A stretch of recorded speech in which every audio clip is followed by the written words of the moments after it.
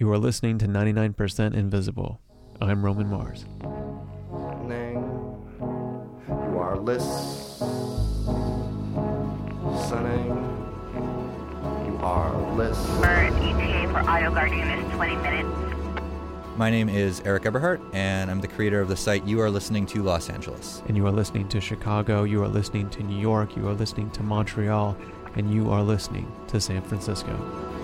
Service 1125 rolling northbound 280 north of 880. It's a white pickup truck with the tailgate down. There's reportedly a dog in the back of the vehicle that has no leash or collar. The party's afraid the dog will fall out. Last year, after the Giants won the World Series, I was out in the streets of San Francisco checking out all the different celebrations going on.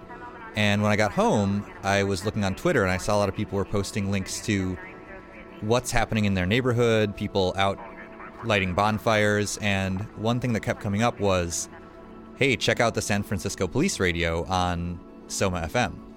So I started listening to it.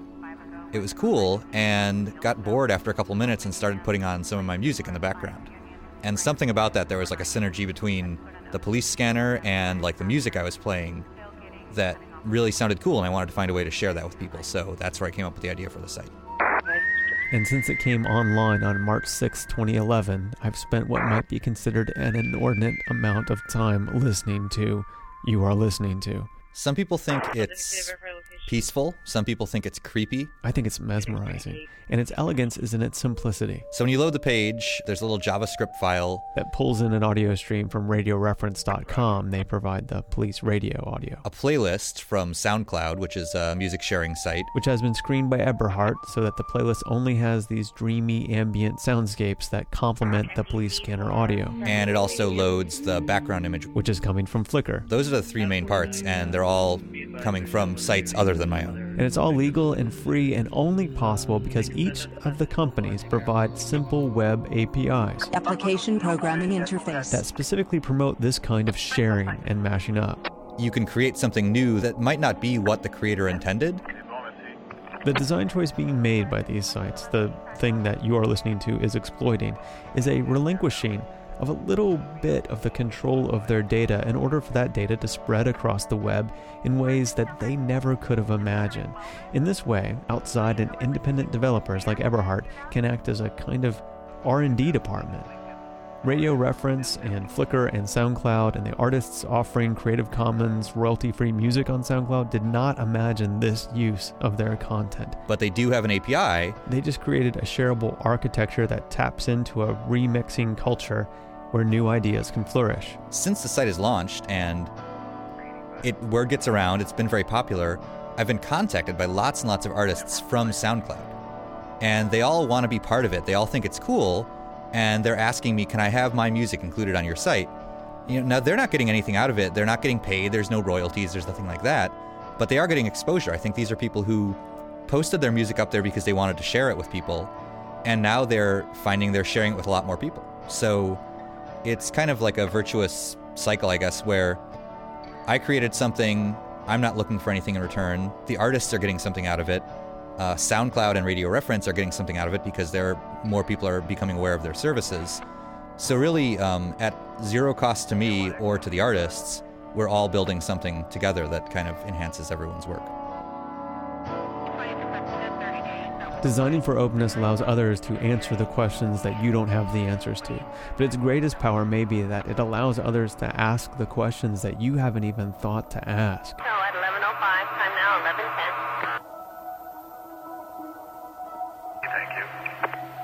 So you're welcome. 99% Invisible was produced by me, Roman Mars, with support from Lunar, making a difference with creativity. It's a project of KALW, the American Institute of Architects, San Francisco, and the Center for Architecture and Design. To find out more and subscribe to the podcast, go to 99percentinvisible.org. 4331, I copy 1148 X-ray, go ahead. It's going to be 99154 and be en route to Bayfair Park. Hey guys, it's Roman Mars again, and we're done with the radio portion of 99% Invisible. We're on to the podcast bonus content of the show that people seem to be pretty happy about, so I'm going to try to keep doing this if I can.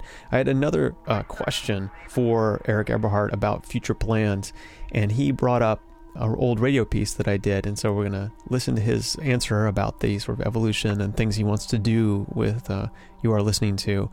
Then he's going to mention something very special to me here at the end of this clip. So here you go. Moving forward, I'd like to find a way for people to be able to contribute to the site. So I'm experimenting with more APIs, more services online that allow people to share audio, post their thoughts and their writings about stuff.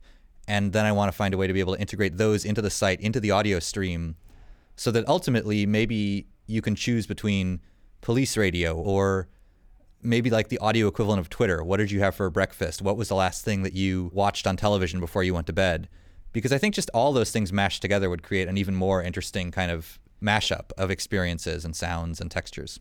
I was looking at your website, and one of the things was this thing RadioNet, which that kind of, I'm like, oh, look, someone's already done this with different technology 20 years ago. But that kind of was right where I was aiming, which was like be able to take people's little short snippets of speech and just throw it in there and see what happens. So that thing he mentioned, RadioNet, which is by Max Newhouse, I was obsessed with, especially in about 2005. I was working for the Third Coast International Audio Festival.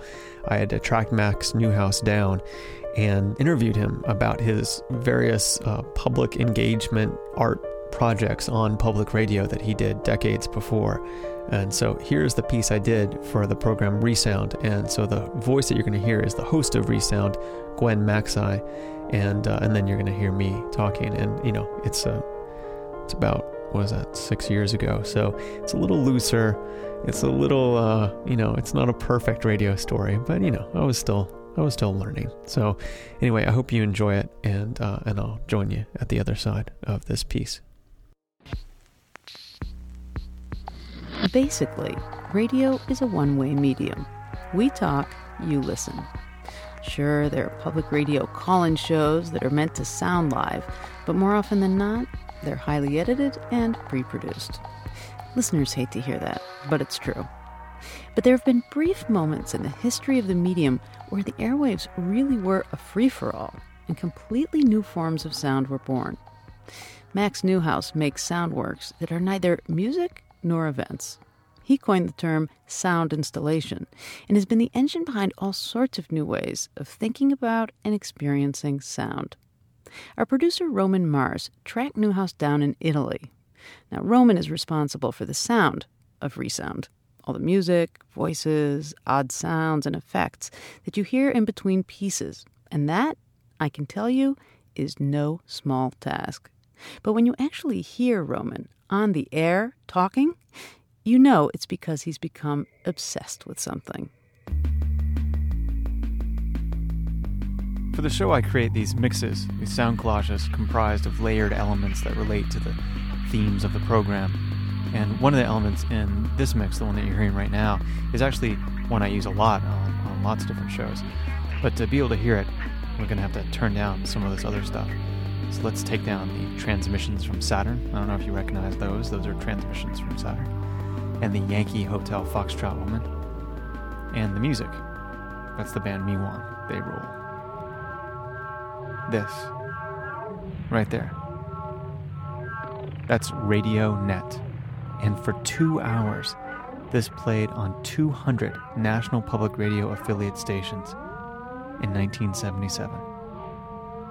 On a beautiful Sunday afternoon. It's a composition with 10,000 contributing musicians. It's a sound entity, really. But I'm getting ahead of myself. RadioNet is part of a continuum of broadcast works by Max Newhouse, starting with Public Supply 1 in 1966. I'm Max Newhouse. I work with sound as an artist and as an inventor sometimes even. I have done so for most of my adult life, so the last, almost 50 years.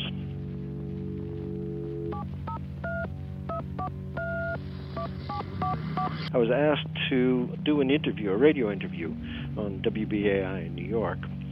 And I thought, rather than doing an interview, why don't I try to do a work that would be for the radio? This was in 1966. At that time, there were no radio call-in shows, so the idea of connecting the the telephone network to the radio station, which I wanted to do to make a two-way space out of the radio, out of a radio broadcast, rather than just a one-way one, was unheard of, and it was difficult to do. In fact, the engineer was so sure that we would have so many bad words broadcast that he refused to consider the project except as an interview. So he said in the end he would put a microphone in the studio for 2 hours, and what I put into the microphone was up to me. So I got 10 telephone lines installed into this WBAI studio and built a kind of Rube Goldberg automatic answering system, because in 1966 there were no answering machines either, which allowed me to, from a homemade box, a homemade mixer, pick up the phone and mix sounds, which I put into an amplifier and put a loudspeaker in front of his microphone. And when it came time to go on the air, we went on the air. Call Oxford 78506 or Oxford 79526 to be a part of Public Supply.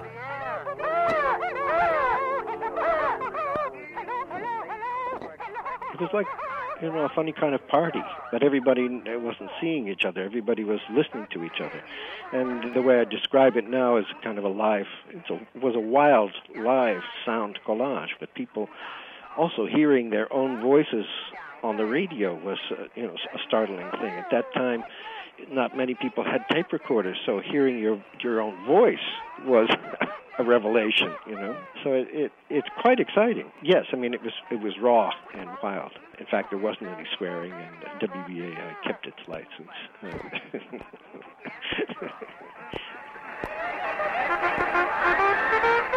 There were a couple iterations of Max Newhouse's Public Supply, including a Peabody Award-winning broadcast on WFMT in Chicago, where callers' voices activated special instruments, in addition to coming through clearly so that what they were saying could actually be understood. And what do people say when they're given the opportunity to be on the air for the very first time? The answer is kind of the same hi mom, hand-waving, goofy sorts of things that they do when they're given the opportunity today. Banana man, how you like my banana? A few years later, a fairly new and, compared to today, much more experimental NPR came calling and offered Max the opportunity to do the exact same thing, but on a nationwide scale, which brings us back to Radio Net. National Public Radio presents Radio Net, a live nationwide composition by Max Newhouse. Radio Net is a piece of music. In this case, we'll be using the National Public Radio Network to actually generate a piece of music from sound material phoned in by anyone from anywhere. I think the most important thing for the listener to realize is that we're making a piece of music, and all one really has to do is listen with an open mind. NPR now invites you to become part of Radio Net. Dial any one of the following telephone numbers. At that point, I was really fighting, this idea that music could be made another way, this idea of really activating a lay public and inventing their own music. It was just, it was from Mars. RadioNet sounds different from Public Supply for a number of reasons. Newhouse took advantage of the NPR distribution system of the time, called a round robin, which connected all the 200 stations. And how this was normally used was that a station would feed a program to all the others by breaking into this round robin telephone line and sending it around the loop.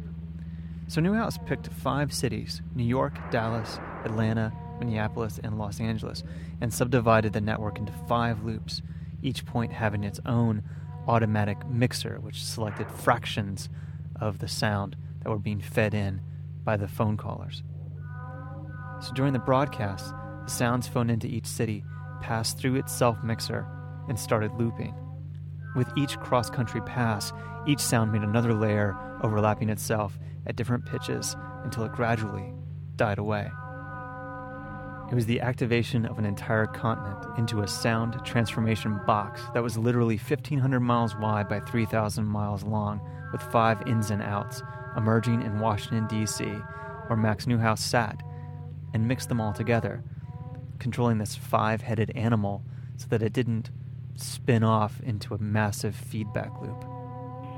It was a fantastic moment. I mean, to go from one station with a 20-mile radius to transcontinental in 11 years. It was quite amazing, yes. So, Max, what was NPR's take on this? Because it was live, so they'd never heard it before. So, I mean, I imagine their collective jaws were just on the floor. It was risky, and they were really in shock after it was over. They didn't want to do it again. They were really terrified. Mostly, in the beginning, they were... all these pieces terrorize people because they're afraid there's going to be 1 minute of dead air. I mean, like this. How horrible. 30 seconds, they're in panic. I mean, RadioNet is really quite beautiful. It's not hard to listen to. But still, 2 hours for them of primetime Sunday afternoon on New Year's, the Sunday after New Year's, I think really put them in shock. But in a way, I had them and they had me. They couldn't. We were there for 2 hours, but there was no nobody talking about a repeat performance in 1978. It was like, God, we lived through it. We're going to have to cover our asses somehow. But they were in shock. NPR was in shock. Well, RadioNet was definitely a moment in time, along with Public Supply. But do you think that there are bigger lessons for radio in these works? Certainly, radio did take this idea, and it shaped it to fit its own, the idea of a call-in show now, even though it's on the other end of the spectrum. At least it's two-way, and it's fairly instantaneous. If you put out a call for callers to call in, you get immediately what certain people who are willing to call in are thinking about, even though it's very controlled and moderated. And that, I think, is very positive. The irony to all this work is that at the time, Max Neuhaus forbade these compositions from being recorded. And his idea was that they existed as entities, that any listener should be able to modify what they were hearing by contributing to the composition, something that couldn't happen if it was a music recording. He was very strict about this. No recording was to be made. And as best I can tell, not one engineer at WBAI or WFMT or National Public Radio listened to him, which is the only reason why they're available to be heard today. Because you can violate a lot of rules. You can turn a one-way medium like radio into a two-way communication device and synthesizer. You can put people's voices on the air unmoderated and unfiltered. But under no circumstances can you stop a radio engineer from recording a sound. Our producer, Roman Mars, talking with sound artist Max Neuhaus. The next evolution in Max Neuhaus's broadcast work is called Auracle. That's A-U-R-A-C-L-E. And it's sort of an online version of RadioNet, but it's 24 hours a day and anyone can play. You can find a link on the Resound page at thirdcoastfestival.org.